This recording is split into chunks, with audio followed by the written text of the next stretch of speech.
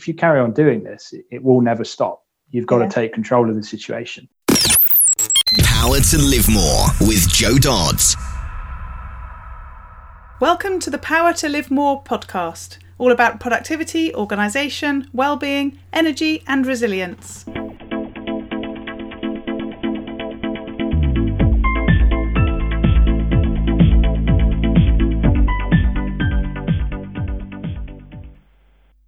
I'm Jo Dodds, and I started this show to enable interesting people to share their stories about how they use their power to live more, and by that I mean to do the stuff that they want to do more than the stuff that they need to or should do.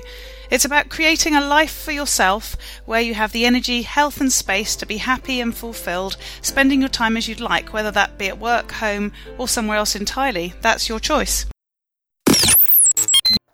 Hello, my name is Ellie Dodds and I'm co-presenter, and today Joe is interviewing Richard Sams. Richard was introduced to us by Csaba Tóth of show number 181.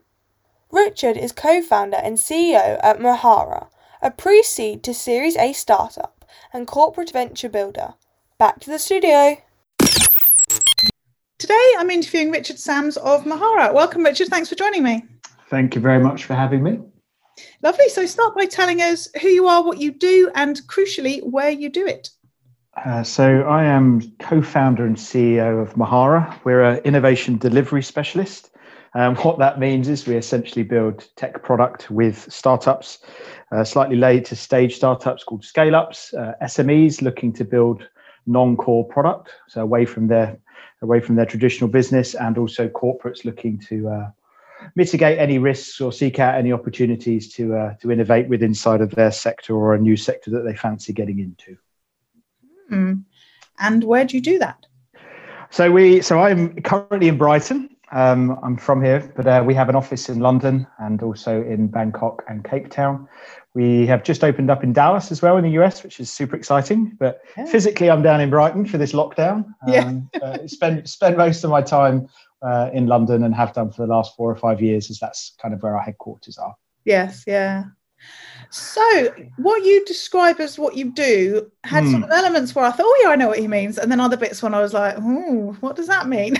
Yeah. So one of the questions I ask all my guests is sort of where it came from. And I sort of often sort of go, did you grow up saying this is what I'm going to do? Did you want to do this when you left school? I'm imagining not quite in the way that you've described it to me, even if that was sort of the plan.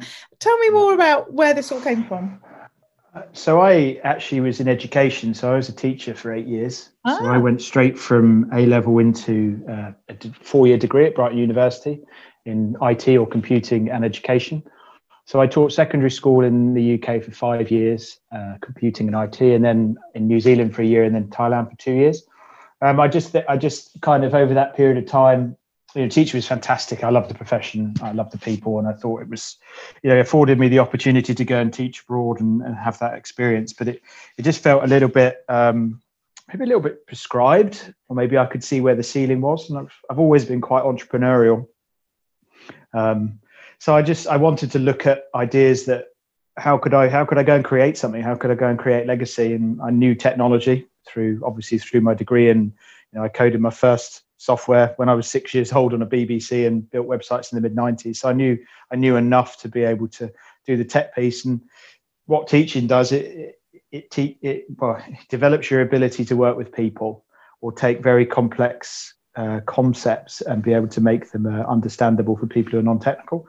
So I just combined those, the interest in tech and that capability with people. And what came out the back of that was originally a web design business. So I started it in Thailand, employed 3 developers in Thailand, and moved back to the UK on a wing and a prayer to try and sell some website work. And we built up from that point. But it was very much about, a love of technology, a love of working with people, and combining those two things. And that was nearly 10 years ago next August. So we're 9 years old. Yeah. So still quite early for sort of websites, really. I started helping people with online marketing in sort of 2008-9, and I've found some slides a while ago of me convincing people how important a website was. Yeah, it's amazing how quickly it evolves. Yeah, because I look at what we were doing back then, and we were very, I wouldn't consider ourselves a software company back then. we were doing the very minimum to kind of get people where they needed to be. Yes. Whereas now we're very much a solutions business now. It's like someone recognizes an opportunity, or they think they know why they want to do something, and then we come with very much the how are you actually going to achieve that, and what you're actually going to get out the back of it. Much bigger business and bigger kind of mindset than what we had in 2011, which was very much like, oh, you're a hair salon. Well, you definitely need a brochure site and an e-commerce site to be able to sell your products. Yes. Very different. Yeah. So how did that evolve? Because again, when you described what you do at the beginning, I wouldn't have automatically thought about websites as a sort of starting point for it. Now you've said it, it sort of is connecting up. But how did that develop in the 10 years? So, I mean, honestly, it was probably down to where I had my knowledge base. Mm-hmm. So because I came from a front end development, a little bit of back end, but front end development position. So I preferred the creative side of things. So I just understood it. And if I understood it, therefore I can sell it. And that was why we started there. I always had a passion for much bigger systems, but didn't really have a knowledge base to be able to go and say, okay, I want to go and integrate with, massive Microsoft systems or banking software. I can't go and do that, or I couldn't do that at that point. So I fell into it from a passion and an interest in website development, I guess. Mm-hmm. And how it's evolved from that to now is just a lot of learning, a lot of exposure to different people and different things that they want to achieve. And ultimately, if you're quite a creative person, you understand how things work in the technical space. Someone comes to you with a fantastic idea, someone comes to you with an opportunity. You can see how software can solve that, and people will come in with bigger ideas. People will come in with ideas that were quite innovative, and then it was a case of how can technology facilitate, enable that business to market. And we just, our client base just diversified. We were very much into startups out the gate, and startups are looking to build businesses, not just a website. So we built marketplaces, like an online marketplace, like Not on the High Street, very similar to that. We built the first MVP of Bloom and Wild, the flower delivery company. Mm-hmm. So we kind of helped Aaron and Ben get, for their first 6 months, get to market. And that was the thing that I really enjoyed. I really enjoyed the concept around the commercial side of it and the business side of it, along with the tech and along with the human part. And that just led to business building. And that's kind of where we transitioned to in 2016, when we became more of a, we work with startups a lot, we work with these corporates a lot, but it's to build new product and take it to market. So it's not just guns for hire, it's not just engineering, it's not just design. It's like, how are you going to do that as a business? What are you looking to achieve, and how can we help? And then, by the way, we can also build it. So it's sometimes quite difficult to articulate. We're actually going through a positioning piece now, but it's very much about the how. Great, you want to do that, why you want to do it, but how are you actually going to go about it? And the what out the back is it an application? Is it a website? Is it a platform? Is it a mobile app? The what is the what. It's the how is the important piece for us. And do you then work outsourcing some of that because it's potentially stuff that isn't in your experience, or is that something that you develop as you go? So no, it's all internal. We have partners. So the partners that we link in with very much around copy, content. So a business called Callium. We're very close to Doug at Callium. We have Lua at Greengage, who does a lot of our technical SEO. We have who's Fabio, who do a lot of our kind of upstream kind of idea assumption validating. So we tend to work with friends and partners who who can kind of support what we're trying to do with inside of the broader ecosystem. But in terms of what we do, it's service design. So it's like, what is this service going to be? How can we help you do that? It's engineering, so the actual physical build, and there's also production design. So the UX, the UI. How does it look on screen? How does it look on mobile? And then everything else around it is very much partnership driven. So what you described sounds really quite sophisticated and quite although you talked about it being for you the natural thing to do, having been in teaching. I'm not quite entirely seeing that direct link. It must have been an interesting transition to go, because not only from education but education to education, and we sort of always smile a bit at people who've been to sort of school, university, then become teachers, and for the rest of their lives are still in the same environment really that they've been in the whole time. But you've got, you're in a completely different environment, and it's a really fast moving, creative environment, which to me doesn't sound like, what an average teaching person would be doing. What sort of transition for that was there for you personally, in terms of how you work and you said you were quite entrepreneurial, but it's still quite a big change. Yeah, it is. And I suppose when you've gone through it yourself, and over such a period of time, we don't necessarily recognize it. No. But I think to begin with, there are just, business comes down to people, it comes down to relationships, and it comes down to partnerships. That's ultimately at the core of what business does. Yes, you've got to have a good business model. Yes, you've got to be commercially savvy. You've got to understand finance, operations, all of the sales and marketing, everything else like that. But it comes down to people. Do you have an ability to relate to people, your client? Do you have an ability to lead a team, and therefore, bring people's careers through, sell a vision, make sure people follow you?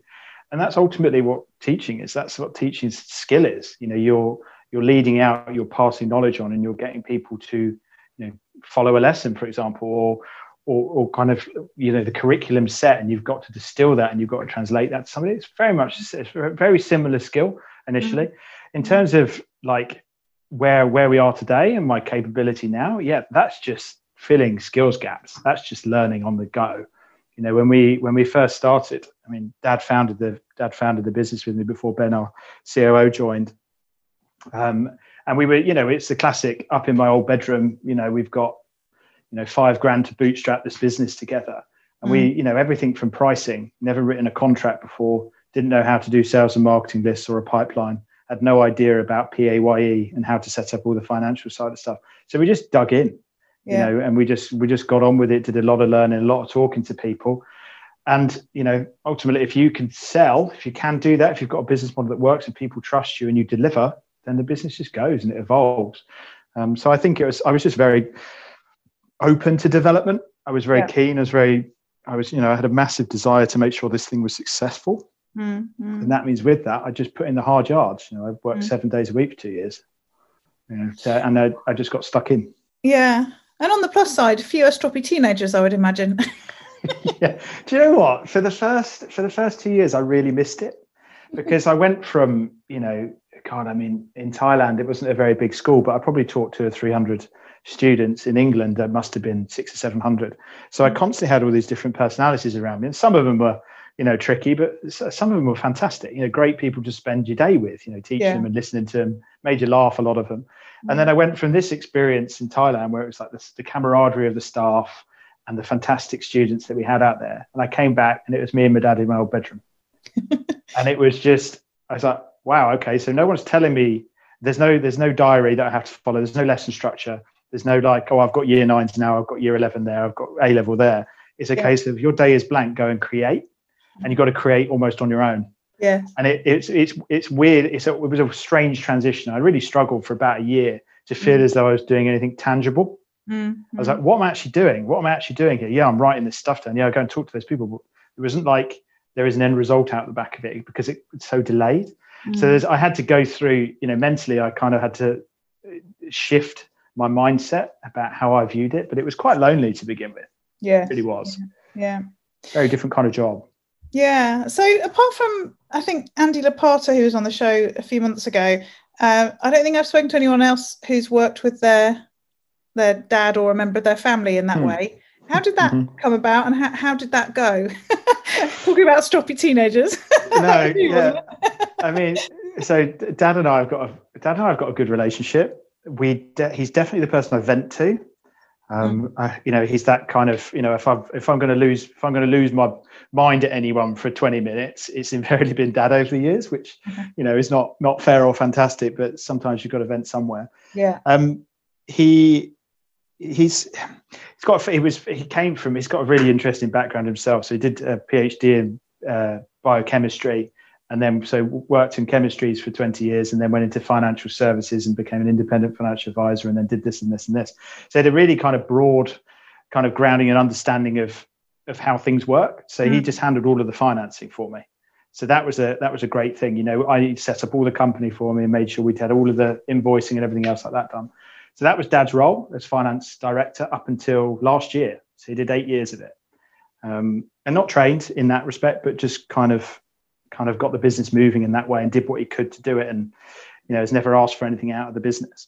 In terms of the relationship, I mean, it's been good. It's my sounding board, even to today. It's if I've got an idea, I'll go to Dad and say, look, this is what I'm thinking. Tell me if you think this is rubbish or not. And Ben, my co-founder and COO, he's the same way. It's like the checks and balances people that you need. Yes. When you're a bit of a dreamer, which is kind of what I'm like. It's like, guys, got this idea. Tell me if you think it's rubbish or not. So there have been some tense moments. I think we had a really tough time in 2016 financially, which was very hard on both of us. And that was quite fraught because it's family at the end of the day. And when you can see that you're both stressed, take business out of it. If you've got a son and a father who are both emotionally affected by what's going on, it can cause damage. Thankfully for us, it wasn't long term, and we shook it off and we got through it together. And it's pretty peachy now, That's good to know. Good to hear. So you mentioned that when you first started, you were working sort of 24/7, 7 days a week. Yeah. How did that change? Because it's the sort of thing that some people, you start doing it because you need to do it, but actually it's really hard to stop doing it once that's been something that has been your sort of norm. Yeah. So it was the weekends, which was the thing. And I remember, I think I was talking to a girlfriend at the time and she wanted to go to a National Trust property or something. And I was, 4 hours in at, midday saying, I've just got to get this stuff out. She said, if you carry on doing this, it will never stop. You've got to take control of the situation. So just say on those, when that comes in, either don't reply or reply, I'll get to this Monday. So I just started to do that over time with everyone who had these requests. And within 2 months, I didn't work a weekend on client work. I still work weekends every now and then on the business because it's a passion. But I stopped working those weekends on client work, and clients accepted it. They accepted it, and it became okay. And I got some time back for myself. Yes. If I do feel though, if I hadn't have put in those hours, and I'm not saying every single one of them was effective, because it's not always at a computer. Sometimes it's like I'm going to go for a walk for 3 hours and think. But it's still work. Yes. But it's that balance now more important than ever. I don't work now beyond 6 p.m. or I try to not start at 7. First meeting's at 7, but finish at 6. I'm not saying it's solid work, but those are my hours. And if I go beyond that, I'd prefer it to be a social thing, like a glass of wine with people at work afterwards. And I try, and I don't work on client work during the weekend. If I do anything on a weekend, it's only like to drive Mahara forward as a business. Yeah, so you've got to have balance. But I pulled myself out of it from advice from the ex-girlfriend. Yeah, and through seeing the importance of boundaries and saying no, I guess. Yeah. As you say, it was a iterative process. It wasn't a right, I'm not doing it anymore. It was a how can I change what I'm doing? So that it was over time. Yeah, it was 2 months, and after that, it just didn't happen. It's never really happened. And now they have, and now it's like if something comes in, and we tell our teams as well, because founders, particularly startup founders, are quite demanding because this is their baby, right? And they're passionate about it. Yeah. So we say to the teams, it's like, look, just put a hold in there, put an acknowledgement, say thanks for this. We'll get to this first thing Monday. Because otherwise there's that expectation. You're setting a precedent, and they will just go. Yeah. And it's nonstop. And when you've got 3 or 4 of them, your weekend's gone. So you draw a line and you be firm about it, firm and fair, and people respect boundaries. Like you said. Yeah. And how do you ensure that 6 o'clock stop? Have you got any sort of strategies for it, or does it just happen now? Well, I don't put any meetings in beyond that point. That's the start. Though the US with the time zone is proving a little more challenging. So we'll see how I navigate that, because that's our next piece, is how do we handle a business that spans 18 hours? Yeah. So other than that, I just try to be fairly strict with my time. I mean, like I say, the stuff that is after 6 p.m. tends not to be client related. So it might be myself or Ben or Etienne or Martin or Patty or someone senior within the business getting together to discuss stuff for the benefit of Mahara rather than client work. Yeah. And that kind of thing for me is, I'm okay with that. The last Thursday, I worked through to 8:30, but it was on, our plans for resourcing, really important, chunky piece of work. And it was great. And we all got a beer out and we talked through it and we thrashed through some ideas. That doesn't feel, to be fair, most of this doesn't feel like work to me. and which I'm fortunate of. But yeah, I think just it's the boundaries again, with clients, just making sure that, you put those things in and you do your best to stay to it. It's not every day. Some days are actually quite quiet with meetings and I get to have more of a relaxed, chilled day. Some days are full. But it's just making sure that you strike a balance so you don't become burnt out. Because we average around 50 to 55 hours a week, something like that. Any more than that, I'm just not sure if people are that efficient. No, I think, and then it's almost like throwing good money after bad. It's like throwing good time after no time. It's not. I don't see the benefit in it really at the moment. Things might change. Yes, yeah. And have you seen changes through lockdown in terms of sort of productivity and how you manage what you do? I mean, we're recording this quite ahead of it coming out, so who knows what will be happening in February. Hopefully we'll be out. Hopefully we'll be out. But what changes have you seen, or have you seen changes? And I suppose in some ways you might be feeling like you're back to starting again because you're near your bedroom again when you're working. Yeah, I mean the first lockdown was tough, really tough. I mean I had some personal things to go through as well. But it was very, very challenging because I'm people orientated. I get energy from people. I love being around the team, and that's when I'm probably most effective. Yeah. So to go from that to 12 weeks without seeing anyone I knew was very, very challenging for me, very taxing. In terms of the work rate, I wobbled I wobbled after about week 4. Of it. So I was kind of like really dedicated, kind of like, this is fine. I was getting up early. I was doing the usual thing about trying to do some exercise and then getting showered and dressed and all the rest of it to try and turn it into a working day. And our days start early because of our team in Thailand. So, the day is going from 6 a.m. So you can tap into that, quite quickly. So I was okay for the first month or so. And then I think it just became labored and, from a mental health standpoint, I struggled with it, and I was doing, my days were getting a lot longer. So I would find myself, going to bed at 1 a.m. and getting up at like 6, 7, and I just became tired and I couldn't sleep, and lots of impact. But, in terms of the business, we didn't miss a beat, thankfully, because we're distributed. I definitely wobbled, but, as soon as I had a word with myself and got exercising again and things like that, I just stayed mentally a lot fresher. This one is a cakewalk. Honestly, it's fine. I'm so used to being on my own now. Yeah. That it's, I get up, I try to do a bit of exercise every day in the morning. I bought myself a piano because it's just a complete escape. I play the drums as well, so that's a good one if I'm feeling a little bit frustrated.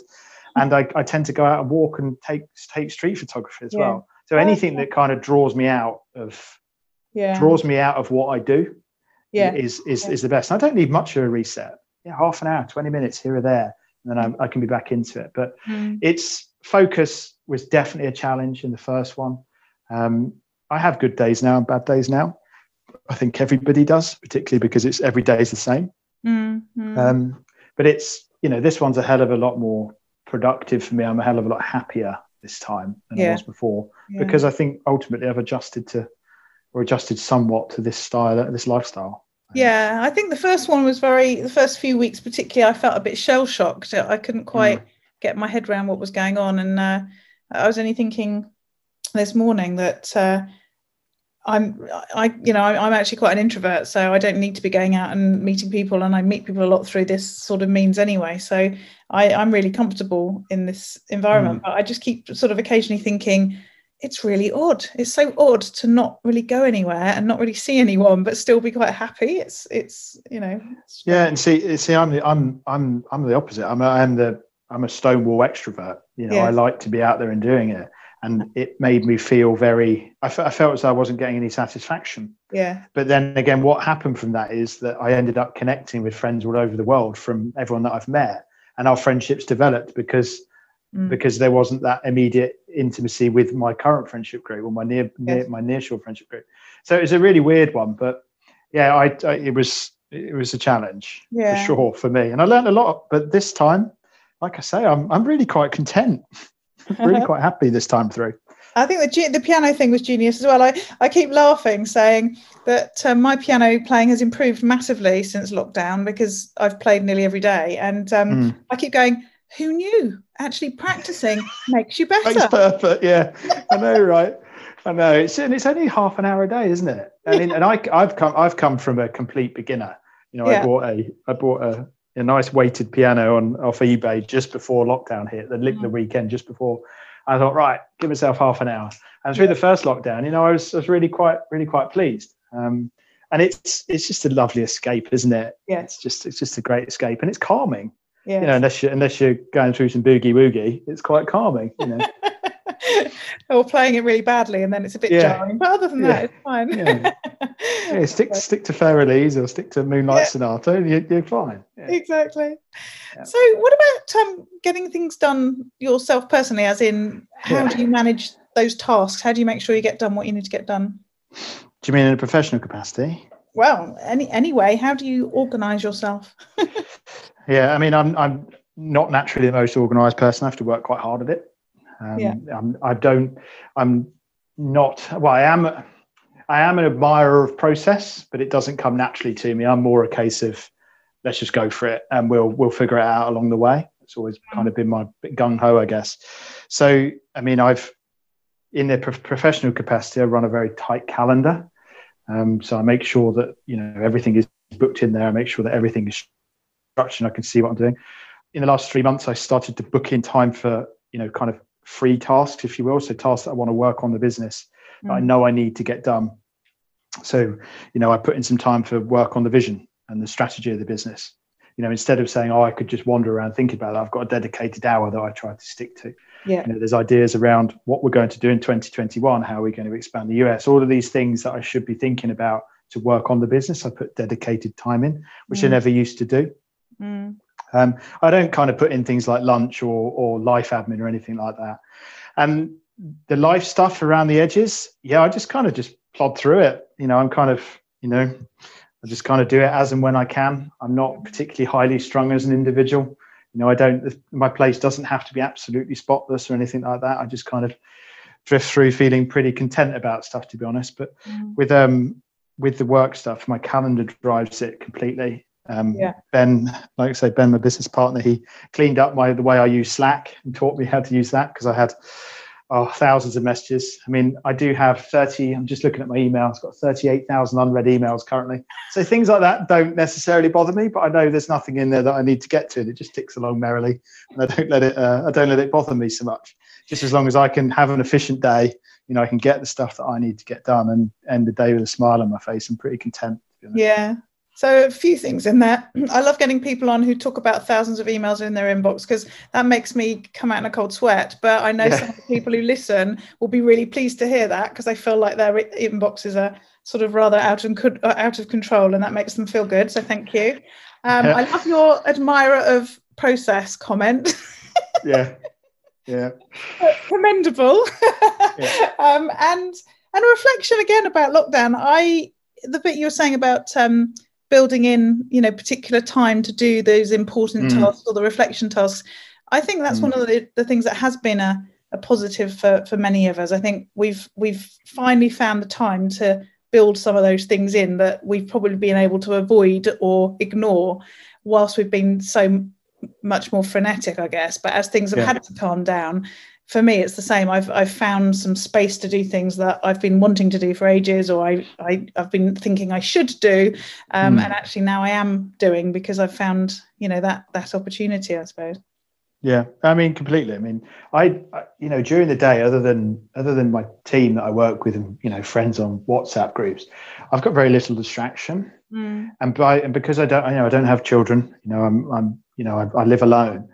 It's I find myself with that time, and if I get frustrated if I don't use my time efficiently. Yeah. Because you've only you lose that day, you lose that week, you're not going to get it back, and therefore you've missed an opportunity to push the business along, or push what go along the journey to that goal that you wanted to do. I do get frustrated when certainly in the first lockdown, I was like, wow, I've just drifted today, and I've drifted because of what was going on and that the whole mental impact of what was happening. But I feel as if I don't get something good out the back of the day, if I can't think of actually a fantastic comment I saw from one of our interns that's joining the South African team.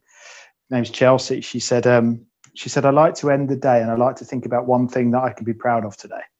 And I just thought that's really neat. So I like to be able to now, and thanks to Chelsea, she doesn't know that, she'll hear it in February. At the end of the day, is there one thing that I can say, yeah, you know what, I did something good there so that I haven't wasted a day?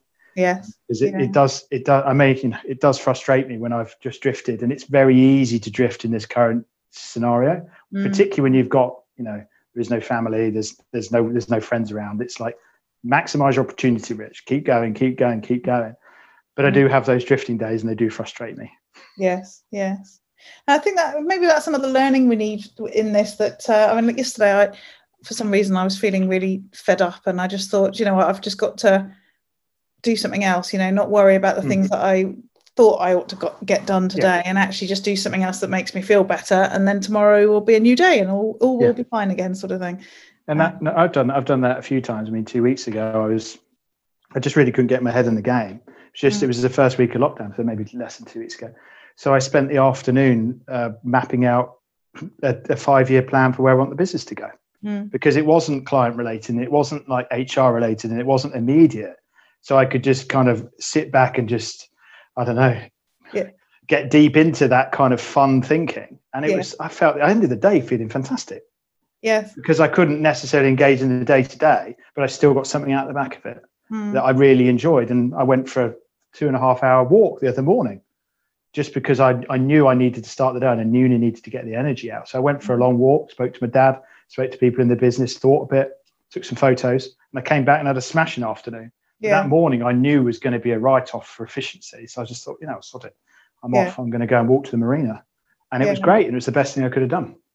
Yeah, I think some of those times what I sort of refer to as productive procrastination. So I don't feel like doing anything that I have on my to-do list, but I find something else to do that is still useful and moves something forwards, but wasn't perhaps anywhere near the list of priorities, but actually does move things forwards, as you say, that planning that you did.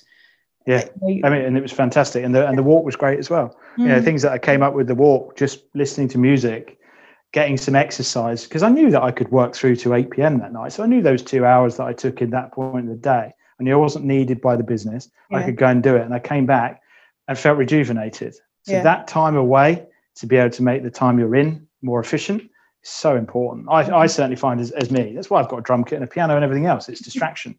It's reset. Yeah. What do your neighbours think of the drum kit, eh? It's electric. It's headphones. Yeah, no, I sold my acoustic drums years ago. No, it's electric. Yeah. So right at the beginning, we were talking about what your business does, and the word innovation came up, and you know, we talked about it being very much about creating. How do you make sure that you are learning and developing yourself as you go, so that you can, you know, be at the forefront of the innovation? I mean, on a personal or professional level, I try to read a lot. I struggle with focus with books. Quite a visual person, so I tend to prefer video as a medium, or maybe audio. So I do try to read as much as I can, and I learn a lot from that. You know, and I think at the beginning of the business, I tried to learn a tremendous amount around the, you know, what would you study in an MBA? You know, quite a bit of the theory, even though I've kind of had an MBA in real life, I guess, just by learning what I've learned. Outside of that, you know, I tried to talk to as many peers as possible. You know, it's quite interesting that, you know, I went through a period of time feeling quite, I guess, out of sorts, or a little bit like an island, because within inside of the CEO role, it's kind of defined, but it isn't defined. You know, you're very much the visionary or the leader of the business, and I know it sounds cheesy, and everybody's kind of said it before, but you're genuinely on your own. You know, and if you could talk to people in the business, but either they're integrators, they're people that do things, and more important really than that visionary role. But if you can't necessarily engage with someone around what you're trying to go to, it's quite tricky. So, you know, I've had business mentors in the past, you know, and they've given me direction and given me kind of, you know, movement forward. We're building out an advisory board for our startups, but, you know, I would definitely like, something I've been thinking about is getting a coach, you know, as we kind of transition into a bigger business and, you know, more of a global business, because, you know, I haven't done it before.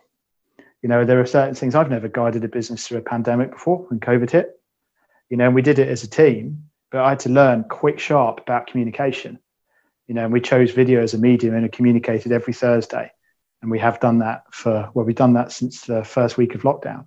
Yeah. And we had to talk about everything to do with, salaries, how we keep everybody employed, all of that kind of stuff. I've never done that before, didn't know that at all. So I just had to get on the phone to people, get advice. Like, how am I going to communicate with these 65 people, in Africa and Thailand and here, all affected at different times by the pandemic? Yeah. And it was it was a hell of a learning curve to be able to do that. And I did that through discussion with internal people. So our leadership team are fantastic. So talking with them, talking to my dad, talking to my mates, and just saying, look, this is what we're thinking, this is what we're doing, what do you reckon? And just absorbing all of this information and then trying to position it as best I could. Yeah. So as though it comes from me in a very sincere way. So, you're forever learning. I'm always open. I'd like to think I'm coachable, but it's just through experience. When you face the problems or you face something you want to do, you just got to go and read. You've got to listen to people. Got to go and talk to people as best you can to absorb as much information to give you the best chance of doing a good job. Yeah, exactly. So last couple of questions. What about those days where it all goes horribly wrong? We've sort of touched on that already, but when you have a terrible day, what do you do? Yeah. They you get a couple of those a month. Invariably around because we work with startups, is invariably around either people or cash crunch. Yes. tend to be the issues with us because of the very nature of an early stage business. When things do go wrong, it's interesting. What do I do? Back in the day, I would have probably kicked and screamed about it, and kind of a little bit of a pity possum, I guess, kind of like, oh yeah, this is so rubbish. Why don't we get any luck? Yada yada yada at the beginning. I think nowadays I just kind of accept it as given, because there's no point doing that. All you need to do is just go, okay, that's what it is. That's the reality of the situation. How do we go and fix it? So I think for the last 6 or 7 years, that's been my mentality, is to take whatever problem there is head on and just go and fix it. What's the best solution? What's the fastest solution to go and get that sorted? And it can be a variety of problems with what we deal with, but it's not. I don't like to beat around the bush. I don't like to chat things over, ad nauseum. I like to just go. Let's make a decision, team. Let's just act. In terms of picking myself up, as a person, that tends to be half an hour to 45 minutes of really analysing the reality of the situation. Maybe go for a walk, maybe sit down, maybe have a glass of wine, and just reflect, let it wash over me. Try to not get wound up, accept any kind of emotions or feelings that I'm feeling in relation to that. And then ultimately I seem to come to the conclusion that, well, it's going to be all right anyway. This is going to be fine because we're going to sort this out. I do have an eternal optimism, which our chairman sometimes doesn't like. But I am optimistic as a person. I know that we've got really bright people in this business that will be able to tackle anything really. And that gives me a lot of confidence. So I just let it wash over and then, we fix it. Lovely. Thank you. And then the last question, those days where you get to live more. So that's where I define it as getting to do more of the things that you want to do and less of the stuff that you don't want to do. What do those days look like for you? I love doing it professionally. I love doing the big picture thinking, strategic work. I've done a lot of the in the weeds work over the 10 years that we've been in business. So I've done the design, I've done the product management, I've done the build, I've done that. What I really enjoy now is looking for opportunities to take Mahara forward and working with our team to do that. That's honestly where my passion sits. I love connecting with people. So be that partners, the partners I mentioned earlier, love connecting with them. And I really enjoy business development. When I talk to a startup or I talk to a business that wants to do something, I get a massive kick out of finding a solution for them. They tell us the problem, what are they looking to do, and then being creative with a solution, thinking about how can we go and solve that for this business? How can we go and take that forward? Those are my absolute three things. So it's very much about big picture vision. Where can we take this business? I find that tremendously exciting. I love working with, the people, the partners, and obviously the BD stuff. I really enjoy, because it's like, it's opportunity, right? That's what it is. I have been thinking about doing this in this space. Oh, wow, this could happen. This could happen. This could happen. It's big picture again, so that's what a really good day looks like to me. I don't think I can have those 5 days a week, because all I'd be doing would just be cooking up ideas all the time. So I I'm realistic that, I have to do other things as well. But that's what really drives me forward. Is that, and I think that's probably makes me in the right role for what I'm in, because that's the majority of that role. That's lucky. Yeah. Well, it's by design. Yeah. Brilliant. Thank you, Richard. It's been so interesting talking to you today. Tell people how they can find out more about you and get in touch. Well, I mean, I don't know whether you're going to be popping on the website on this, but people are more than welcome to drop me an email. It's just richard@mahara.co, and our website is obviously mahara.co, or find me on LinkedIn. Happy to chat to anybody if any of this is, been insightful or interesting, because you never know where conversations go. Absolutely. Thanks a lot, Richard. Thank you for your time today. No worries. Take care. All this information is available in the show notes. If you go to powertolivemore.com/ in this case 196, then you'll find them there. And this week, the topic within the broader theme of Simplify is visualization and manifestation. We talked at the Power to Live More Calm Gold Call this week about visualization and manifestation, and everything really from how some people see it as being very woo-woo, right the way through some practical tips in terms of thinking about visualizing success as the sports people do. So imagining really clearly the future and what it'll look like and feel like and smell like and all those other things to help you to sort of set your course towards whatever that vision is, right the way through to quantum physics, which we all acknowledge that we don't really understand. And we are going to go and investigate further.